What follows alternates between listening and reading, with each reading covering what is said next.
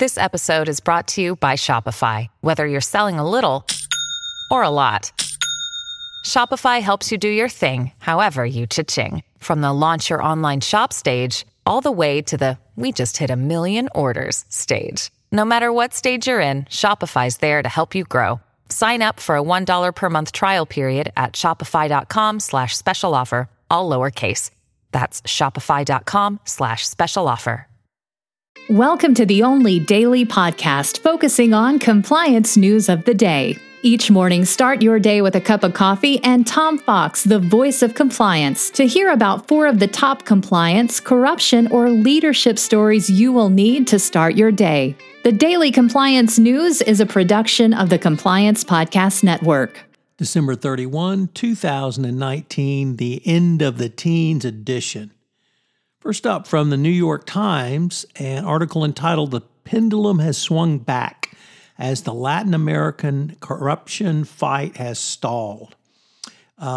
There were obviously some big wins in anti-corruption enforcement or corruption prosecutions in Latin America over the past few years.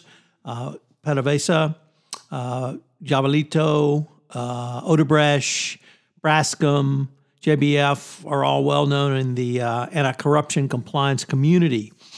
But now efforts to adopt anti-corruption reforms have sputtered amongst political pressure. And as discredited figures in business and politics mount comebacks, they are after those who led the crusade against graft. Many are now in exile, and it's going to be probably disheartening to see that the pendulum has now swung back, and those who were convicted of corruption will now be like Judge Kavanaugh and go after those who went after them.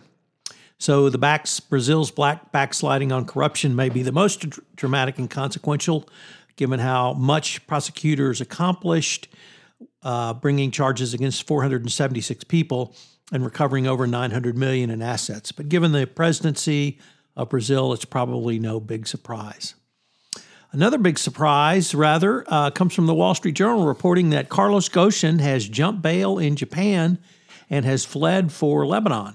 The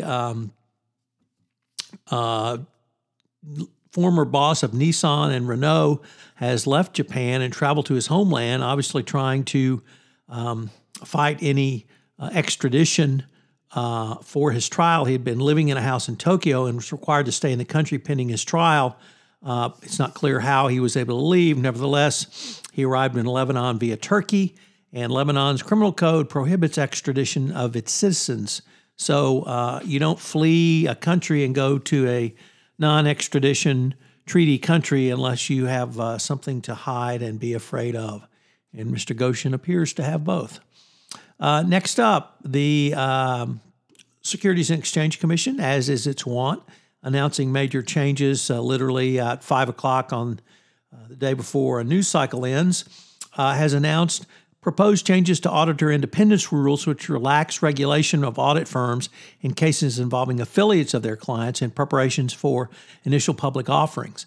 The proposed rule, which has been released for comment over the next 60 days, represents a further potential loosening of regulations after the June approval of auditors' rules governing funding and auditors' financial ties to the same lender. This shows the continued move by Jay Clayton to gut shareholder rights and information provided to shareholders through a series of change. And finally, first there was diversity, then there was inclusion. Now HR wants everyone to feel like they belong. The Washington Post reports that belonging is the new hot corporate buzzword. It's popping up everywhere. Diversity, inclusion, and belonging. I guess now, if you get the knock on the door from HR, it's not the dreaded "come with me." HR wants to visit with you, but perhaps HR wants you to belong more closely to our organization. So it's going to be interesting to see how long this movement lasts. So today is the last day of 2019 and of the second decade of the 21st century.